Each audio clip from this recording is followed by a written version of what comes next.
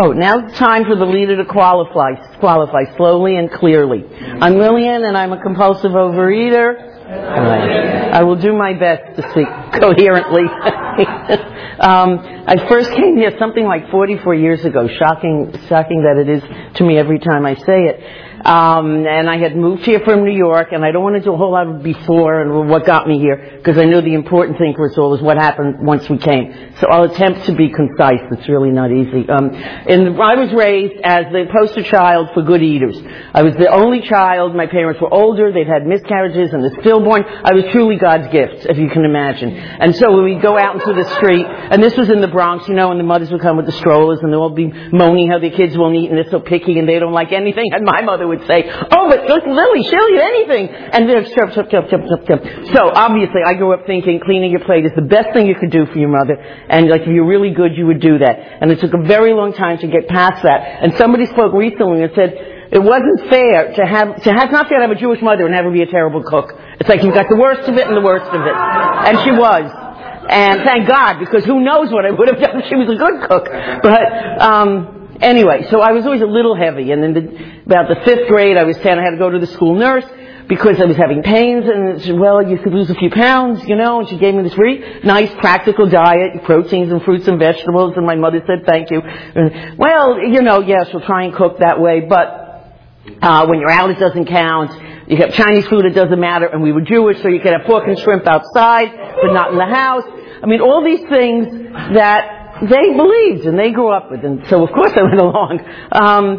And then over the years, I always had weight issues. I gained a little more. At one point I wanted to be a stewardess. This is really interesting. And then you used to have to weigh in. I couldn't make the weight cut, right? And I was acting, and in New York in theater that wasn't as big a deal as in film and stuff. Fortunately, I was 18 when I discovered I hated acting. I hated being on the stage. But I loved the industry, so I could go on with that and not waste a lot of years trying to act. So, at one point I was accepted to a program. This is talk about if we have resentments to our parents. I was accepted to a program, a very prestigious summer stock company, and I signed. And he said, "Your mother's fine with this?" "Yes, here's her signed sheet." I didn't know he'd been in this a while. He called my mother, and she said, "What? Pennsylvania, my sugar? What are you, crazy?" That was the end of that. I think I got past that maybe 30 years later or so. But things like that would happen, and in much later years, partly through the program and therapy, they didn't mean it. That what they thought was right. You don't let your daughter go off to some place you don't know or anything. But it didn't stop me from moving out as soon as I could. As soon as like 18 or so, and moved into the city and went to work and was trying the Cosmo diets and all these different diets. And they all work great if you follow them. There was that damn if you follow them. And so I would follow them, and I would be rigorous because we're compulsive until anything came along to blow it. Any temptation, someone have this, you have to eat that. Okay, and it was over. And at one point there was a program at Columbia University where you go to a psychoanalyst. I mean, like sort of, to me, the highest level of shrink. And we went twice a week in the private office, and we would talk, and we had lovely visits and all. I don't think I lost a pound the whole time I did it. I'm sure it was very helpful to me in some areas, but I don't recall weight having done anything. So when I came out here, I moved here in my 20s and met somebody early on at a party in the kitchen, naturally. And we were talking and said, "Oh, this looks so good. Oh, I can't eat that." And this guy, like the light must have gone on. I said, "Oh, do I have one good one here?" So he told me about this Sunday meeting we used to have in Westwood. It was great. And I went and started becoming involved. Because the first thing I noticed is that there were people of all shapes and sizes. And in my world, most people were thin. So I wasn't, and I felt weird. And here there was a spectrum of everything. So I felt better, and I got involved, and we used to have a diet plan that we don't do anymore. I think we figured out we're not doctors, and it was very practical, like the New York Board of Education. Proteins, fruits, vegetables, moderate eating and all. And so I said, okay, I'll do this moderate eating. I'm not going to weigh and measure. And fortunately, I went out to dinner with some OA friends. I said, "What are you eating?" I said, "Well, I'm on a moderate food plan." And they said, "Yeah, if you were 400 pounds, that would be a moderate meal." But you're not. What are you doing? So then I started weighing and measuring. At one point I got down to a weight that I was so excited, and I ran up on the roof with friends. We took pictures in a bikini and in outfits. Oh my God. It is as though within me I knew that I wasn't staying there. And I wanted documentation that I had been there at least. And so I should probably give out those pictures, and I'm sorry I didn't bring pictures today, but it's just me with a few more layers was the fat side. At any rate, so then I was out of town for about 6 months working on something, gained 50 pounds, right back to where I was, came back, said, I'll lose some weight, then I'll go back. Well, that doesn't happen. So, and for newcomers, I don't want to scare you. We all just share our own personal experience, strength, and hope. And some people come in, and from day one, they get it. It hits whatever it takes. So, this is just my own personal story. So, I came back, I got back on the program, and I was struggling, and I would lose, and I'd abstain, and then I wouldn't, and the why of it, I don't know. This went on for a couple of years. Then I left the program, was out of the country for a while, and I got married and had kids. But I took a 15-year hiatus. I was gone. I would drop into a meeting once in a while, and it's not a program you can do that with. You can't do this during the week and take off on weekends, which is, I hear sometimes on the television, and I want to scream. And I know there are some and it works for people. I'm not putting any of them down except for me. They don't work. So, I finally came back, I was getting divorced, and one of my kids was in summer camp, and at summer school, all my excuses were gone. And I had dinner with an old friend who said, what happened to you? You look like shit. You really got fat. What are you wearing? What's going on? And to this day, I am grateful to him. He's passed away since then, but not at my hands. And the next day, I was at an OA meeting. Because I knew from all of those years that was the one thing that truly worked within. And I got the toughest sponsor I could. It was July 3rd, 92. And the next day I was going to the Hollywood Bowl, and I just, please God, if I can make it through that. And when you really want it, you really want it. I took my chicken breast and my carrots and my celery sticks and diet soda. And all the stuff that was being passed around, just, you have this. And I thought, if I can make it through this, with everything under my nose, I can do anything. And I still feel that way, because that night went fine. I lost it from 225 down to around 170-ish or so. So it was maybe over a year or so. And at that point, I can't see the difference between then and when I was here before, but it's just, what I think is I totally accept it inside, not intellectually. And not, I know if you eat too much, you'll get fat. If you eat less, you'll be better, and exercise and drink water and be healthy. But I totally accepted the concept that I was a compulsive overeater. And that I really couldn't handle these foods. And I think I had always before felt, I'll get through this, I'll go through this event, and I'll make it, and then I'll be fine. I know some people come in and think, I'll graduate, and then I'm alright. And in a sense, graduation is reaching your goal weight, and then you're maintaining. And then you might work things differently. You might add things little by little and see if you have a reaction or not. I'm not suggesting it. I'm just saying if you have a sponsor, and of course you get a sponsor right away, you have someone to talk to, because that's the person that's the link sort of to us, to the higher power, and to God, and to someone to keep us honest, Anyway, so I came back, and I was in the Valley at that time. And there were lots of strong, great meetings out there, and I was going religiously, several meetings a week, and working the steps. And it was the tools, it was writing, it was telephone calls, it was all of the things that are suggested, and it was reading every day. That's what I do now. I have 2 books that I read. One is the OA for Today, and one is a Hazelden. I don't know if it's ours, but it's great. So the 2 of them get me started, and then I'll say prayers. And sometimes it's as simple as just get me through the day. Because I know I have to take that beat in the morning, not only about food, but other things that we're doing in the day affect my food. I'm going to be here, I'm not, excuse me, I'm just going to, my throat is geared to 3 minutes. I guess we on that. Anyway, so then I start seriously working the program from within. And not just doing the motions and taking the actions and eating right. And I was weighing and measuring and calling it in every day. And then after a while, a couple of years, you'd stop calling it in all the time, or I did, and maybe you call it in sometime, or you call it in on days when I wasn't sure, or when I had problems or issues, or I don't know how to handle this. And what you learn over all those years is if your head's in the right place, nothing really is going to make you compulsively overeat. Because before you put that in your mouth, there's a whole process that has to happen. You think it, you feel it, you move, you reach, you do. There's lots of steps along the way where you can just stop and take a beat, And that's what I would do. Either you take some water, or you take a soda, you take whatever you can that doesn't have calories. And you'd go on. And it's amazing how that works. Again, if your head's in the right place. And if it isn't, the least little things, ooh, that looks good, you're done. And when I would think about how I would pick my kids up from school, and I'd know what time I had to be there, and I'd go, there was well, I won't dwell on the food. There was a frozen yogurt place, and they had some thing there that I loved. So I'd say, oh, it's right on. Oh, I'll be 10 minutes late. Oh, that's okay. And I think, shame on you! And I would stop and I would have something, and it was fine. They weren't, deserted. I knew I would just be later in the line. But, so many things that we do, and later on, when you sort of get some clarity, and I was truly working the program, and I would think, how could I have done that? And that feeling of waking up in the morning and saying, oh, Jesus, did I really eat all that? Did I really do that? And when you'd say, I'm going to throw this out. Well, if you throw it in the waste basket in your house, come on, what is that? If it doesn't go outside into a dumpster and really far away, it doesn't matter. It's much too accessible.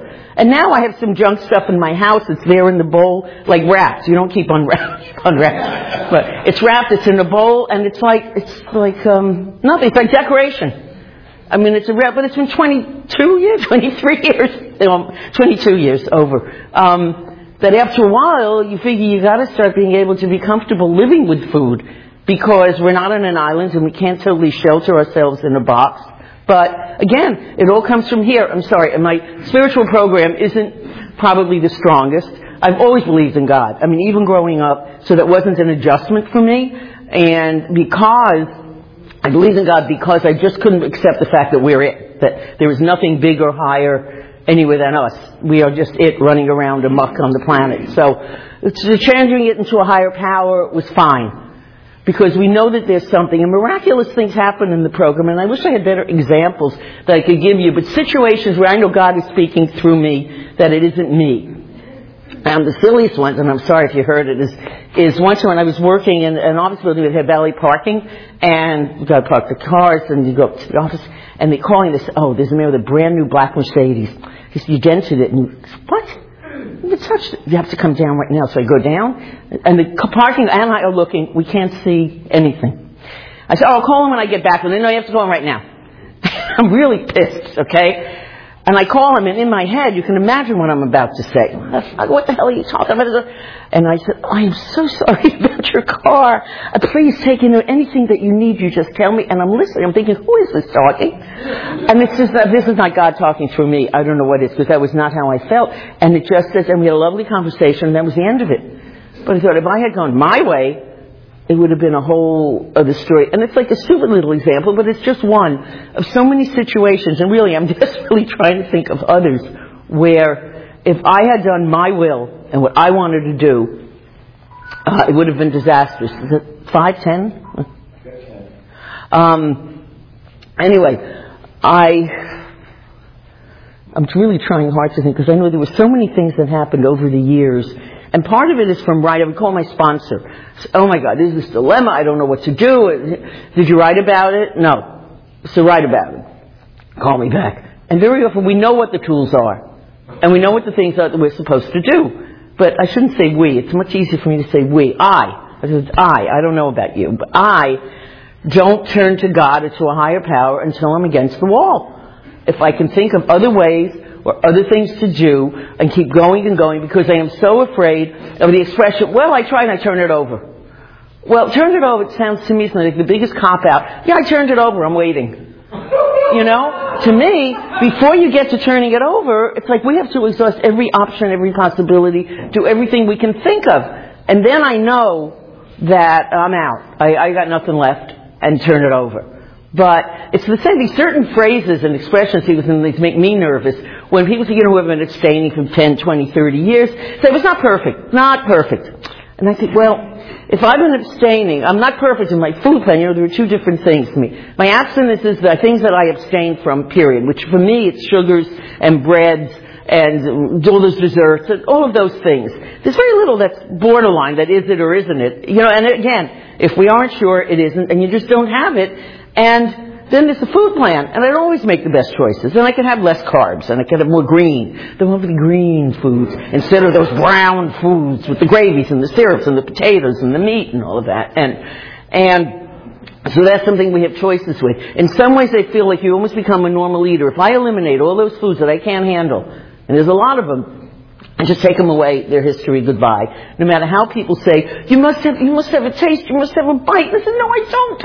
And I'll say, you have it. I tasted it, a little more chocolate, a little more this, a little more that, so what? I've tasted it in enough combinations. I know what it tastes like. I remember the last chocolate peanut butter donut I had 24 years ago. I mean, I remember the taste. I don't have to do it again. And the thing is, I can't say, not being an expert, how much of compulsive overeating is physical, chemical, emotional, spiritual. I don't know. So I just don't have to know. As long as I treat it for myself and with help, that these things I don't deal with.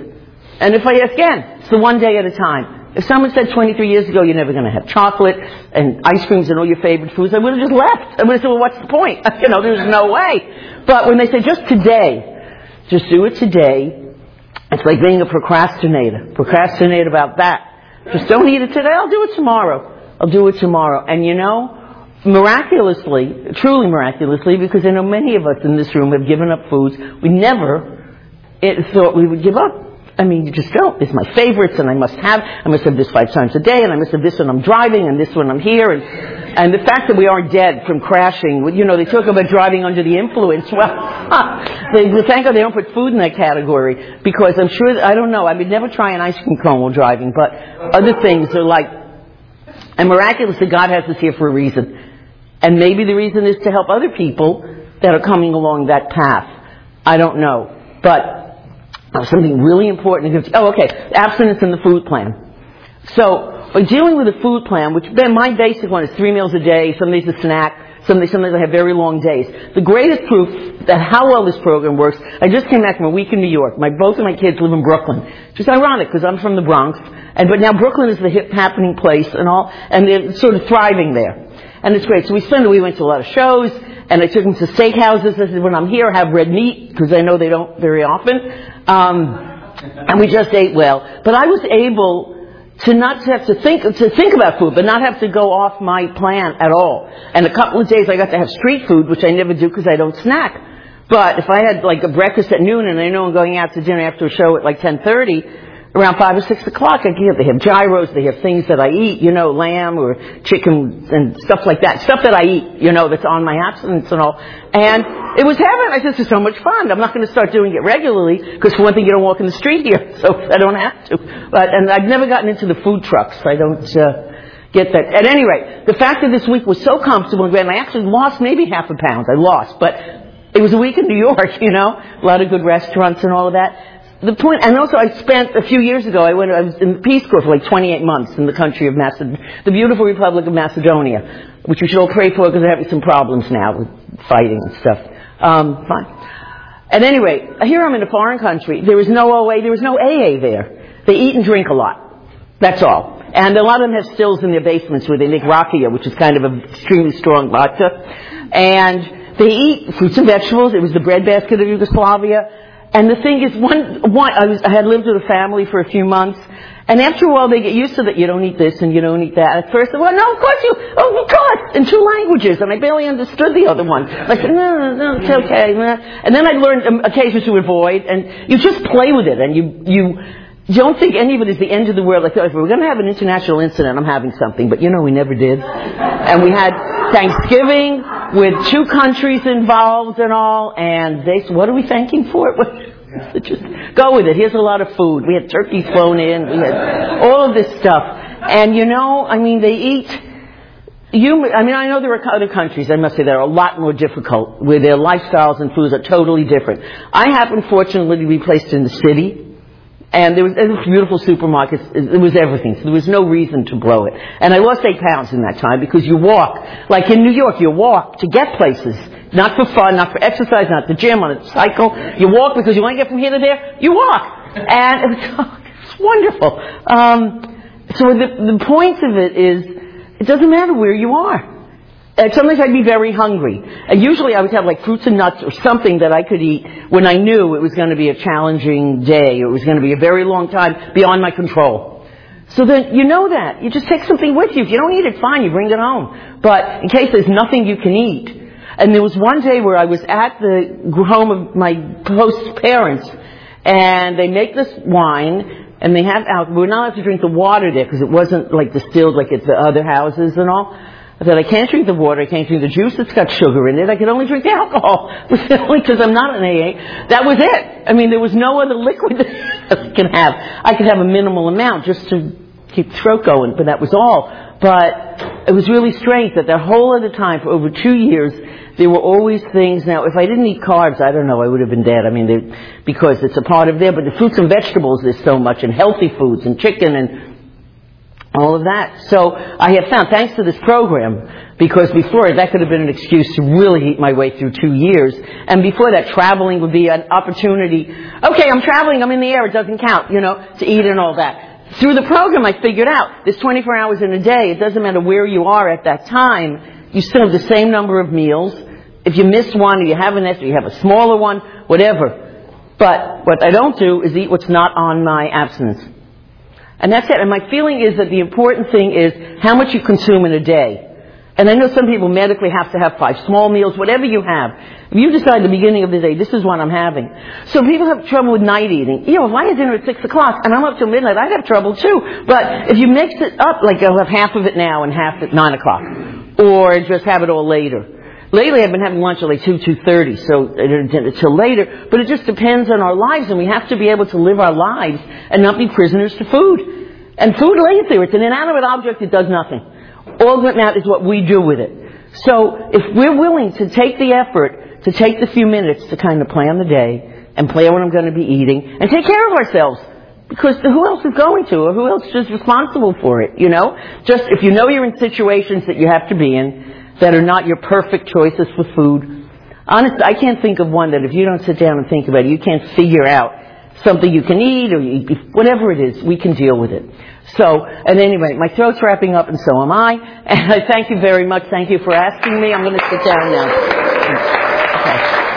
Okay. Now it's the time for questions only. There's no sharing at this meeting. If you need to share, please do so with any one of us after the meeting.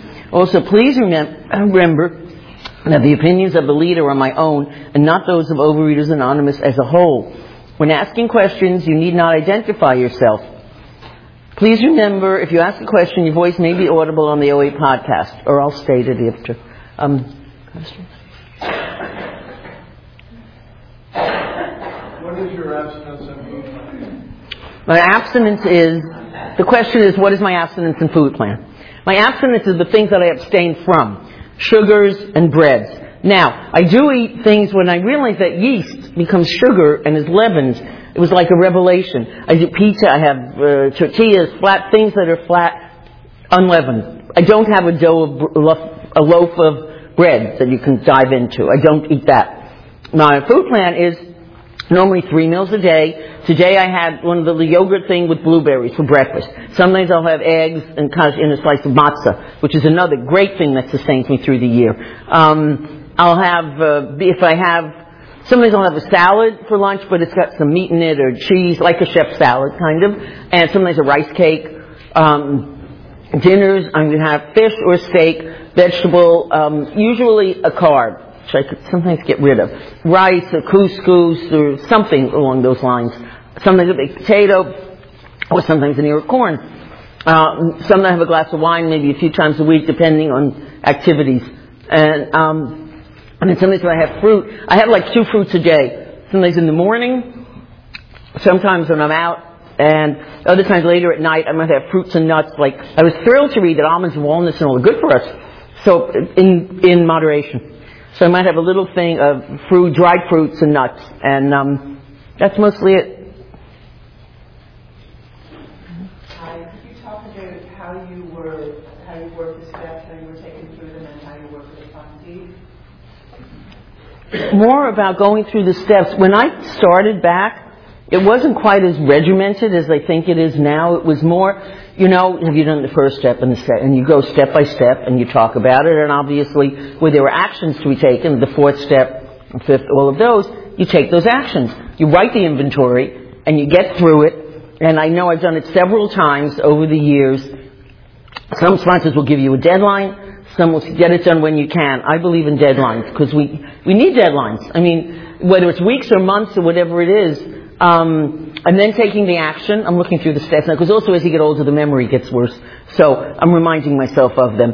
You make amends.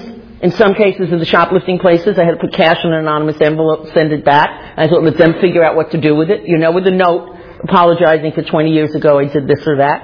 And other cases, you make amends where you can directly. And it's very true that you can't do it when you're going to injure them or others.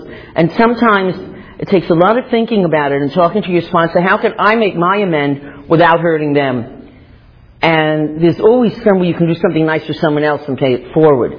There's something that we can do to make our amend without hurting somebody else. It takes a lot of thinking about it sometimes, and analyzing, and praying, and all of that. And I do try to personal inventory, and if I think I've done something wrong to hurt somebody, apologize to them, whatever. And sometimes we have to say, no, I didn't do something wrong. If we speak up for ourselves, I don't know if you, but so many of us are used to being fat and jolly, that anytime we take a stand, or say, no, I'm not doing that, or that's wrong, or I don't think you should have done that, I'm not apologizing for it. What you do is, what I do is try to say it not in a mean or nasty way, or as a command or demand kind of thing, which anyone's back would get up. But just try to do it in as loving a way as I can, sincerely or not, just to try to get your points across without being a bitch about it, really, And with sponsees, it's the same thing. It's we're getting them straight on the food plan, because I would never throw it when I say, well, you've blown your absence, you've broken it, whatever. It's day one. We're starting again and working it, as long as they're willing to work it. And then you just go step by step, go through them all, What do you get out of service? What? What do you get out of service? You feel good. You feel good. You say, hey, I'm glad I could give that service, because if people didn't give it to me, I don't know where I'd be.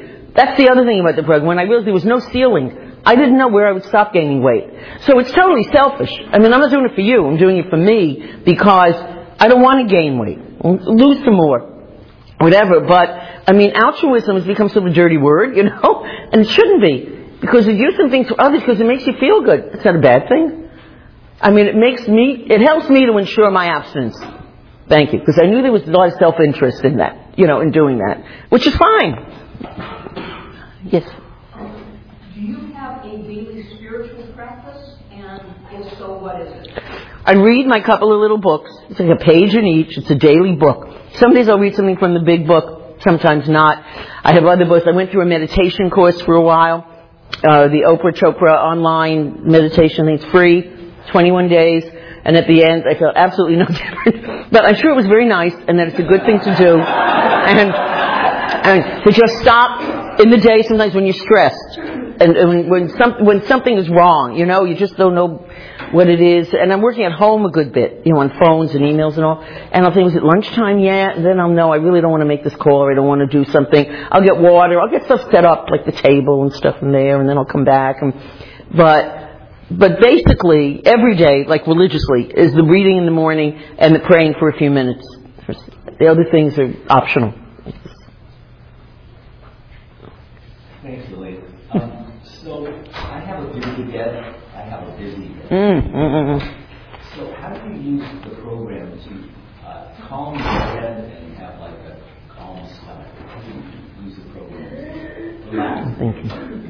I'm thinking, which also is hard for me, And relaxing is not one of my top priorities. I have a very small space between relax and sleep, So, there are some days my office is at home and I'll go by that bed and I'll just, screw it, and just lay down for 20 minutes, Fortunately, I'm a big believer in naps. Naps is a great thing to relax. So I don't know if the program taught me this or life, But usually the answer is take a beat.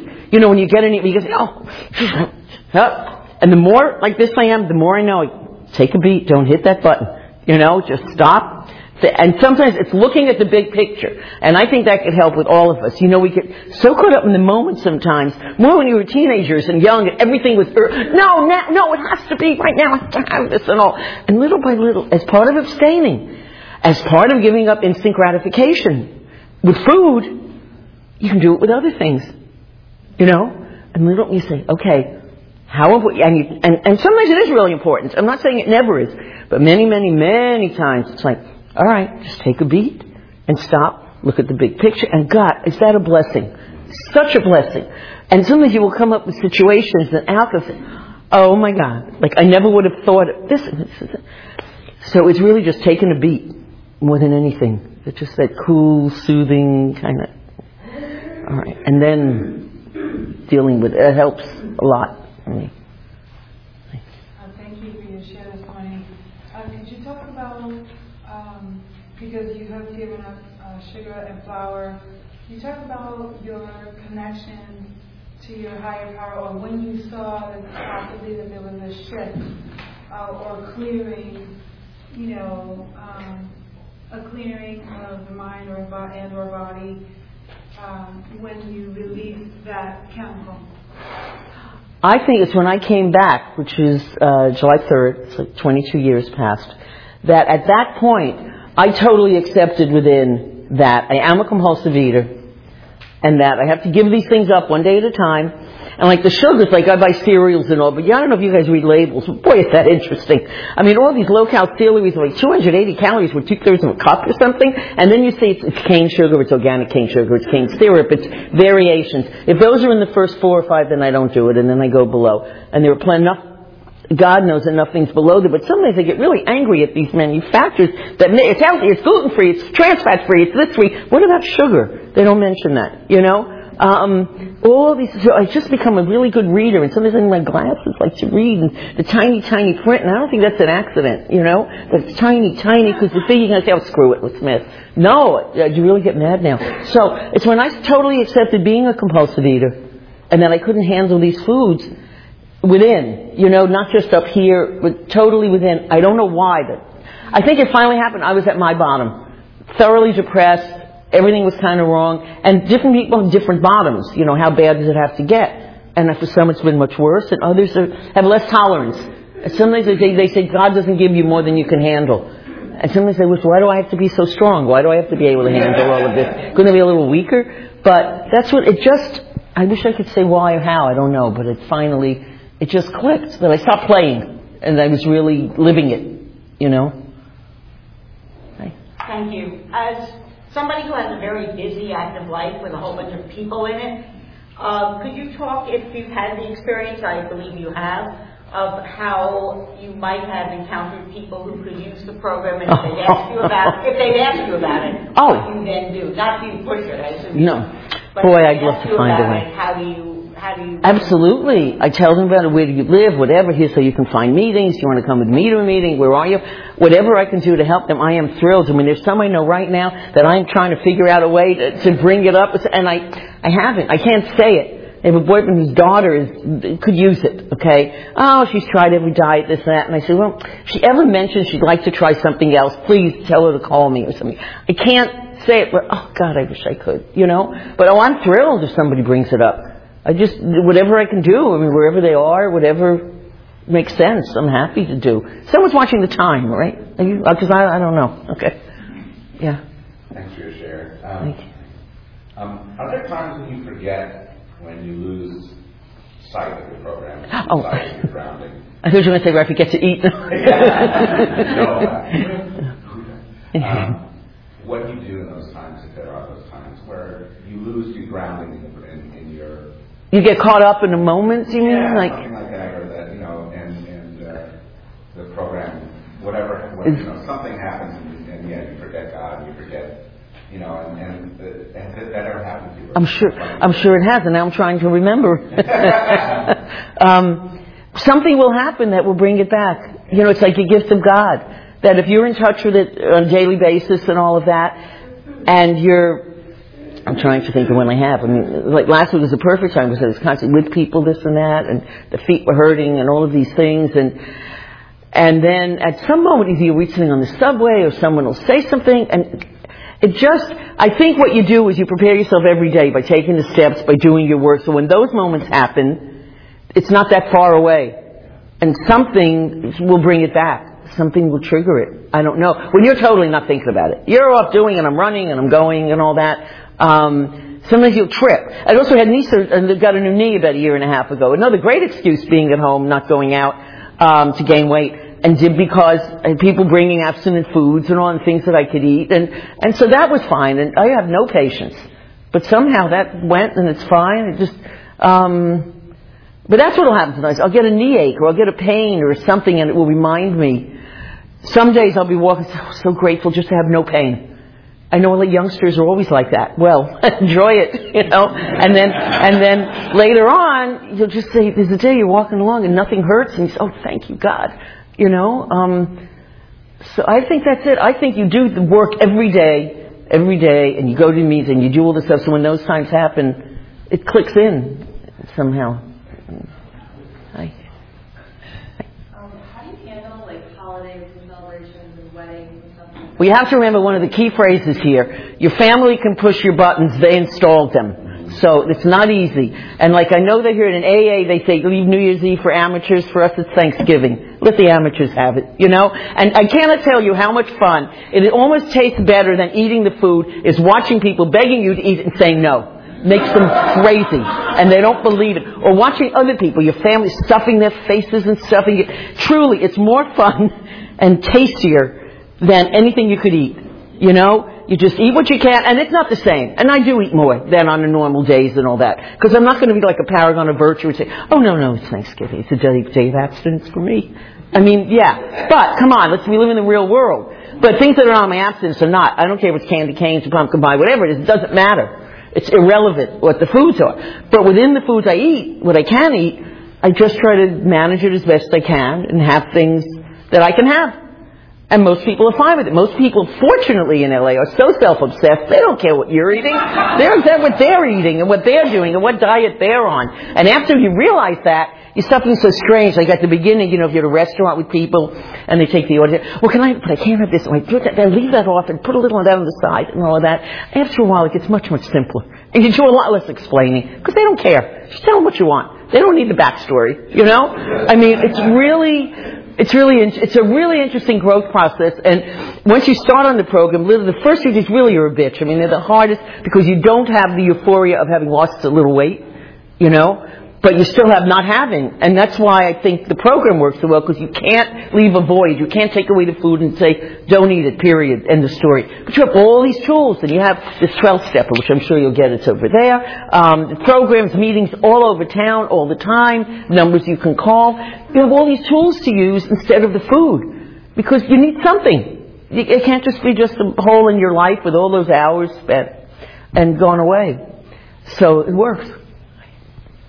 What is the overarching gift you've gotten from this program? Okay. You know, my first reaction right away is when I say losing weight, which of course is there's no question. That's why I'm here, that's why I came here.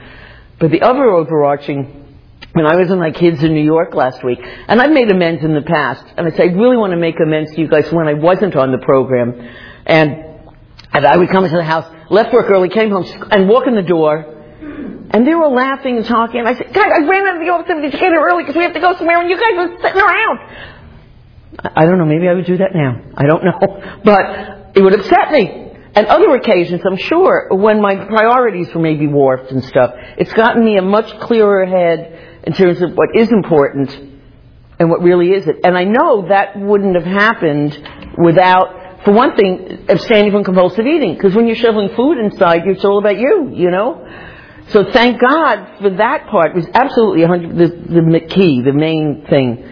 But it really helped so much in relations with family and friends. Just looking more at the other person, just before I spout out what I'm saying, to think for a minute how I'm going to feel hearing that, you know, and where they're coming from. And it's not always like giving in or saying yes to everything. It's just you present things in a different way. Maybe more palatable, pardon the expression. It's just things that you can handle better, that are not obnoxious, totally, you know. I think that's it, really. It's relations with human beings. What is the most important thing you have? There are a couple of newcomers here that you would tell them as they walk out of the room after their first meeting. Thank you. The newcomers, get the 12 steppers and all of that, and give it time. My message may not relate to you at all. Try to go to at least 6 meetings tomorrow, wherever you can, whenever you can. It's not a rule. There are no rules. We don't tell each other what to do. We just tell each other to be honest with ourselves. which is the key. When we say what foods we can eat, what we can't eat, I'm not your copy or monitor. You tell me what you want to do, and I'll help you stay with it. But it's your determination, which is why I think it works, because we don't give you, here's your food plan. You know, and we don't tell, because most of us, we don't like to be told what to do. But you tell me what you're going to do, and I'll just help you stay on that path and be honest. And that's the whole point, really, of calling in the food and writing it down. And writing it down is a great help. Sometimes you just start, like, for the next day, just write it down, either in the morning, then maybe you check it at night and see how close you stayed, or if you're perfect, or write it down at the end. But just becoming conscious, that's the main thing, of coming to this meeting. Please do your best to come to like half a dozen at least, because you're going to hear something. Don't leave before the miracle, you know? And one day something will click and that really hits you here. If you did already, great. But if not, just give it that much time. You already wasted an hour, you know? You might as well give it a few more hours and just give it a shot and see. And I hope you'll find that it works. You know? Thank you. Thank you. Okay.